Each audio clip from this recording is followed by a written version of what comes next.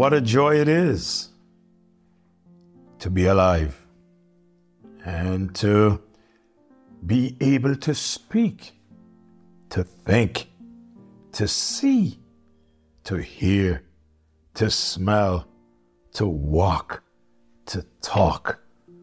But you know what? The greatest joy is to be a child of God.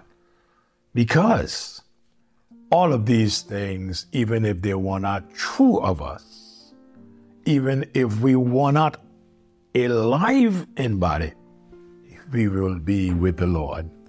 So I would not change anything for being a child of God. If you do not know Jesus Christ as Savior, I invite you to trust Him right now.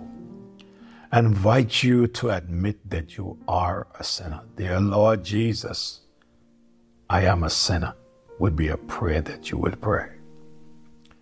Lord, forgive me of my sins. I believe that Jesus Christ is the Savior.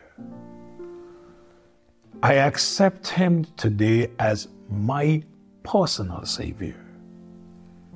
Come into my heart and save me. In Jesus' name I pray. Amen. You know, if you prayed a simple prayer like that and you meant it, guess what? God would save you. He said, if we would confess with our mouth the Lord Jesus. That's why I said in the prayer, I believe that Jesus Christ is the only Savior. If you will confess with our mouth the Lord Jesus and believe in our heart that God has raised Him from the dead, thou shalt be saved. For with the heart man believeth unto righteousness, and with the mouth confession is made unto salvation.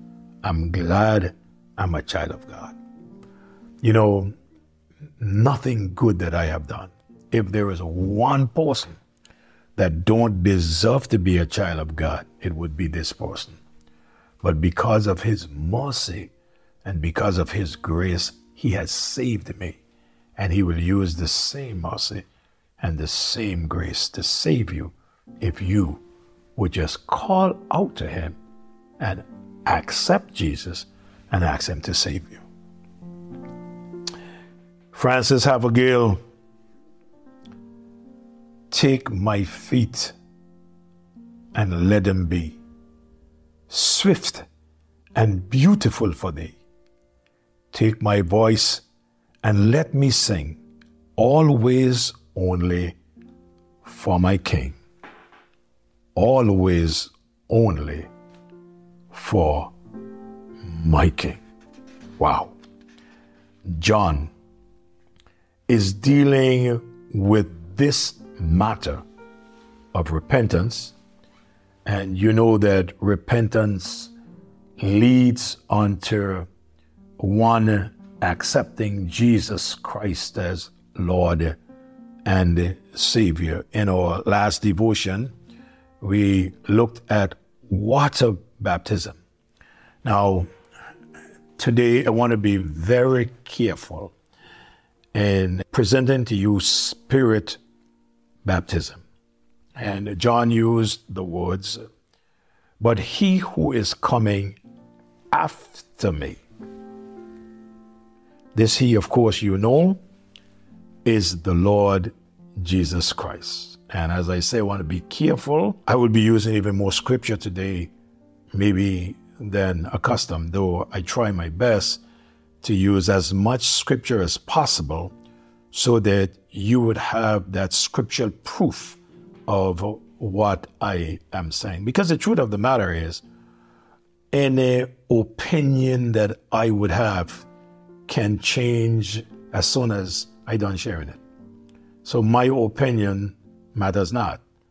But what matters is the Word of God. Now, some people think that this is my opinion and everybody must respect my opinion.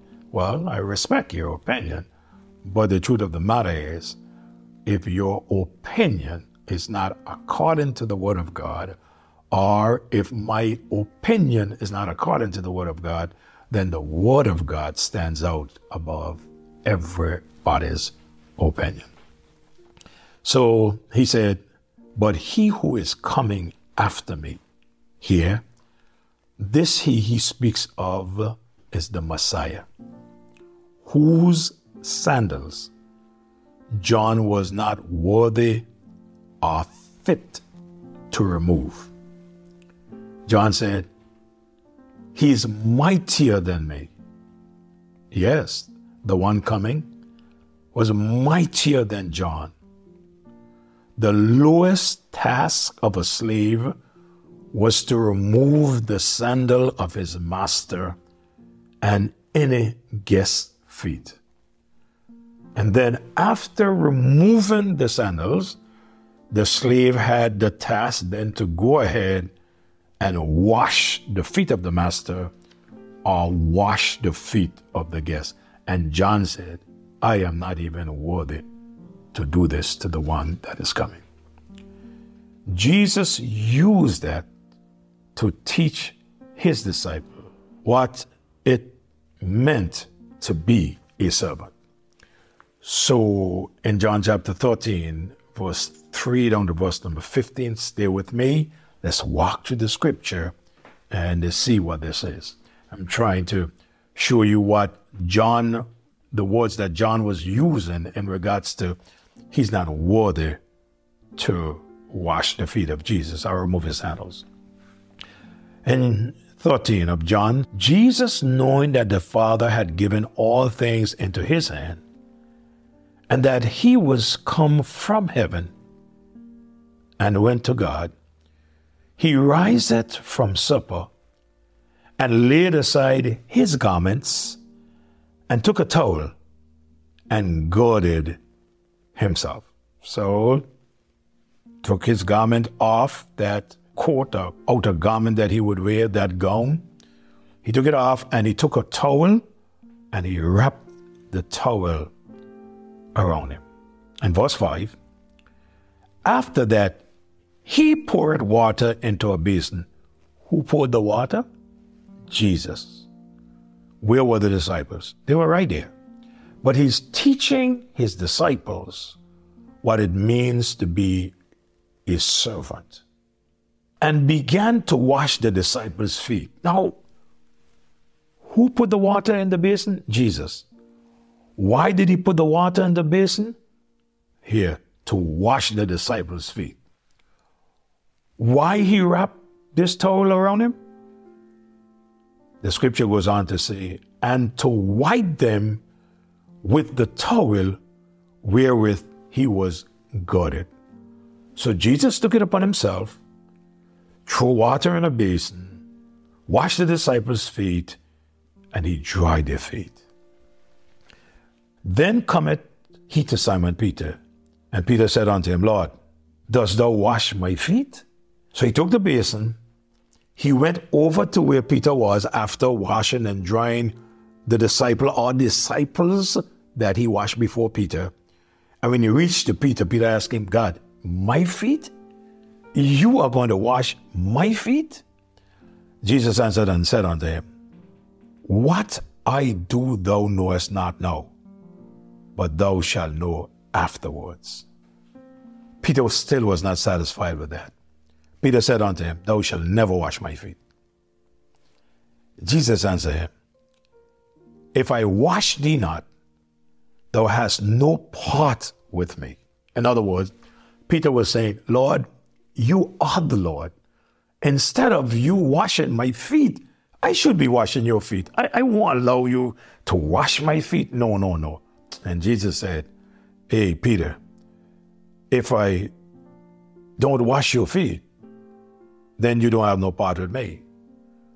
And Simon did not want that to end. And Simon Peter said unto him, Lord, not my feet only, but also my hands and my head. In other words, you can wash my skin because I want to be a part of you and I want you to be a part of me. I want us to be one of another. Jesus said unto him, he that is washed needed not save to wash his feet, but is cleansed every whit. In other words, what Jesus was saying to them, if you are saved, Peter, you are saved The washing of your feet won't save anybody. As a matter of fact, if you're washed, if your heart is clean, then you're okay. And he said, and ye are clean. You're clean, Peter. He said, but not all of you. That must have been shocking. Look at verse number 11. You say, but how could you say he meant not all of them? Look at verse number 11. For he knew who should betray him. Therefore said he, ye are not all clean. So the one that would betray him was not clean, was not truly a child of God. So after he had washed their feet and had taken his garments and was sit down again, he said unto them, know ye what I have done to you? Ye call me Master and Lord, and ye say, well, for so I am. If I then, your Lord and Master, have washed your feet, ye also ought to wash one another's feet. For I have given you an example that you should follow and do as I have done unto you. In other words, he is showing us from his word how we must humble ourselves and serve others. Don't care who you are. And as I look, my time for today is up. So let me pray for you. Lord, for every listener, I say thanks. For every prayer request that they would have this day, calling to you, Lord, I pray that you would hear and you will answer according to your will. If for some reason, Lord, we are asking things that are not according to your will, would you put our prayer in your righteous sifter? And Lord, sift the things that are not according to your will and remove them from our prayer. And may your will be done. In Jesus' name I pray. Amen. Friends, loved ones, God bless you. Have a great day. Jesus loves you, and so do I.